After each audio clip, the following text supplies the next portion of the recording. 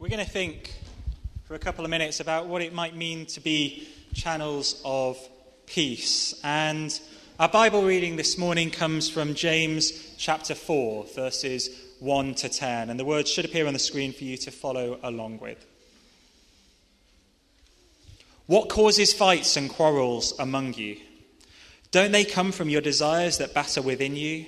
You desire but do not have, so you kill. You covet but you cannot get what you want, so you quarrel and fight. You do not have because you do not ask God. When you ask, you do not receive, because you ask with wrong motives, that you may spend what you get on your pleasures. You adulterous people, don't you know that friendship with the world means enmity against God? Anyone who chooses to be a friend of the world becomes an enemy of God. Or do you think Scripture says without reason that he jealously longs for the Spirit he has caused to dwell in us? But he gives us more grace. That is why Scripture says God opposes the proud, but shows favor to the humble and oppressed. Submit yourselves then to God. Resist the devil and he will flee from you. Come near to God and he will come near to you. Wash your hands, you sinners, and purify your hearts, you double-minded. Grieve, mourn, and wail. Change your laughter to mourning and your joy to gloom. Humble yourselves before the Lord, and he will lift you up. Now, when we think of the big questions of war and peace, injury and death, pain and suffering, it's easy to imagine that this is a problem that is out there somewhere. To think that this is something that's beyond our control and not something that we ourselves have caused. But we've become all too aware over the last 12 months of the ongoing conflict in Ukraine. And despite us seeing increasing energy bills, that it is still something that feels very far away and something that we can't do anything about. Now, our Bible reading today was from James chapter 4. It's part of a very practical letter to Christians and all people, where James talks about the origins of war. And in this passage, he says that it's quite the opposite of being out of our control.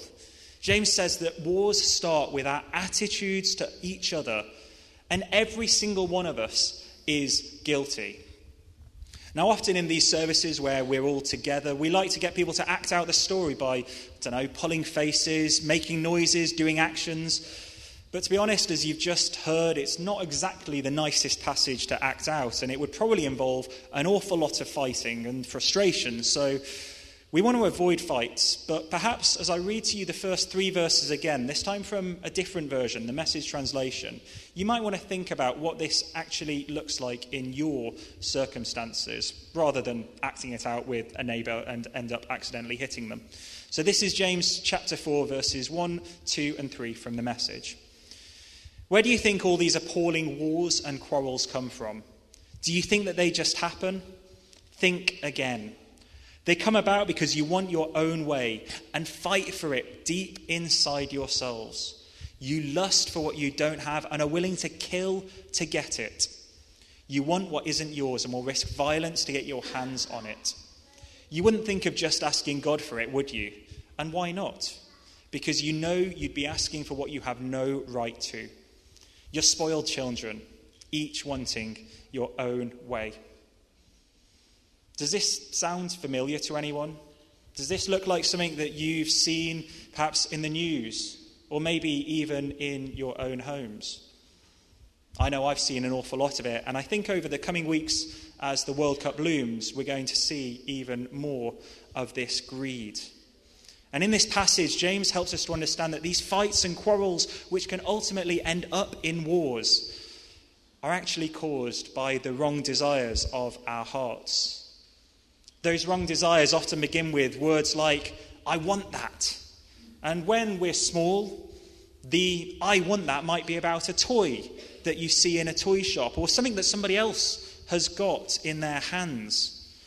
But as we grow older, that I want that might be about something like a bigger house or a better job. It might be that I want that is the fancy new phone that your work colleagues got. It might be money, power, or maybe things that are even bigger than I can even imagine right now. But it might simply be that you're saying that I want my own way in every situation that I find myself in. And even for those of us that are here in church, we might be saying, I want to be involved with that ministry, but God's actually given it to somebody else to take on. The desire to want something is common to each and every one of us.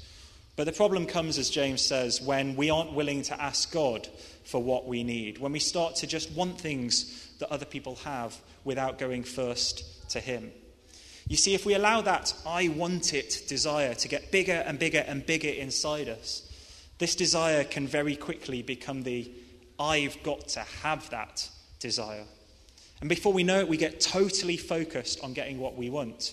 And don't get me wrong, society all around us screams to us saying that we should have it. You deserve it, society says.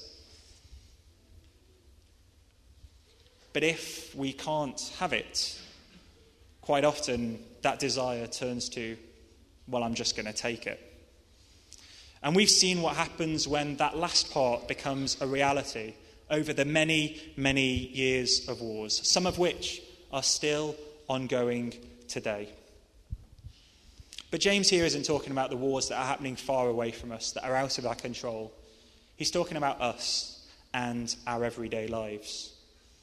We might get involved in a fight so that we can take what we want. We might lie about others at work so we can get a promotion. We might argue with others so that we can get our own way. Some people even resort to crime to take the things or the money that they want. And in the very worst case scenarios, some people even kill others so that they can forcibly take what they want. And so we can kind of begin to see how that attitude of, I want it, can lead on to things that are far more serious. Now, the reasons why we go to war can, of course, be very complex. But the writer of the book of James recognizes that so often the root cause of war is the wrong desires of our hearts. And the Bible has a word for this. It's called sin. And I'm sure many of you have heard of that word before. It's a word that describes all of the wrong things that we do and say. And to be honest, it's everything that's wrong with us. But the good news is that as we read on in the passage from James, this isn't how things are supposed to be. And it isn't how things have to be either. God cares about you, and he cares about me. And he wants to help us to be better people who don't live lives that are full of envy, frustration, anger, violence. He longs to change our hate into love. And the Bible says that God wants our hands to be washed and our hearts purified through the power of the Holy Spirit. God wants us to be people who are filled with love for one another. He wants his spirit of peace and compassion to be inside each of us. And this will be the way to end wars and put our broken world back together again. That's the long-term plan, though. But as we all know, we're not quite there yet. And so in the meantime, the world, like our hearts, is going to be a battleground. And that's where each of us come in, because we are called to be peacemakers in our land. All around us, wars will rage on. People will continue to be greedy, angry, violent.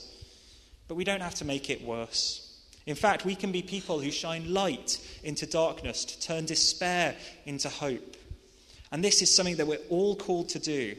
And through all of the Bible, we see examples of how we should do this. Even in this passage here, though, James says it isn't something that just happens. This isn't something we can just talk about and hope will magically take place. In order for us to be peacemakers in our time, we need to be people who actively say no. Say no to evil, reject sin, reject the thoughts of greed that come along, drive out selfishness and hatred. And instead, we need to be people who say yes to good and yes to God. We need to stop blaming others for the problems in our world. And instead, we need to look into our own hearts. Are we doing all that we can for other people? Are we humbling ourselves before the Lord, submitting ourselves to him and all that he asks us to do in the search for peace? Now, I don't want you going away from here thinking this is an easy thing to do, because it really is not. Because actually, when we do that, when we look at ourselves and think of the ways that we strive for peace in our world, it's actually something that causes us to really begin to hurt. And in verse 9, our passage says that through our self-examination, we'll end up grieving, mourning, wailing. Our laughter will change to mourning and our joy to gloom.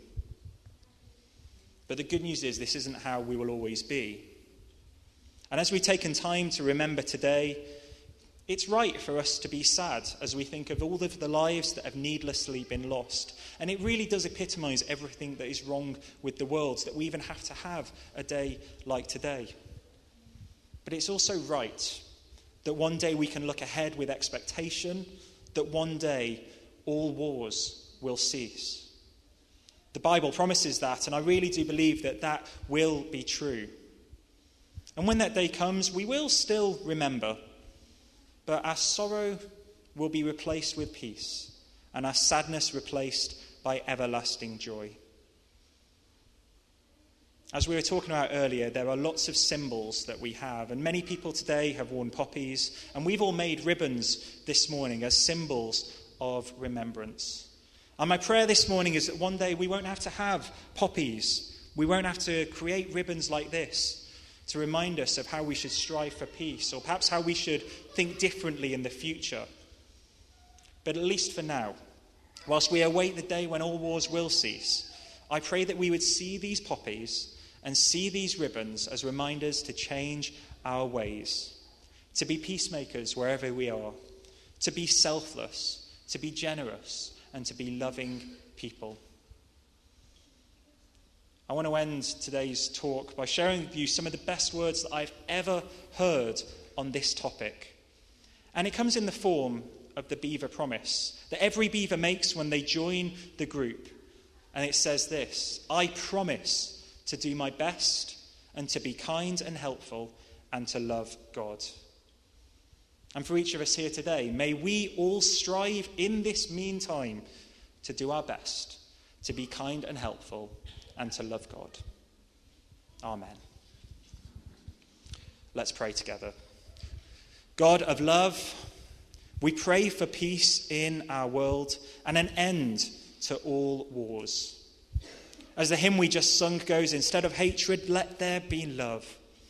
And Lord, we pray that as we look on the ribbons that we've created today and the poppies on our chests, may we not only be reminded of the sacrifices made by so many people so that we can gather here together this morning, but also may we be reminded of the need for us to humble ourselves before you so that we may be peacemakers wherever we are, in whatever challenges that we are facing.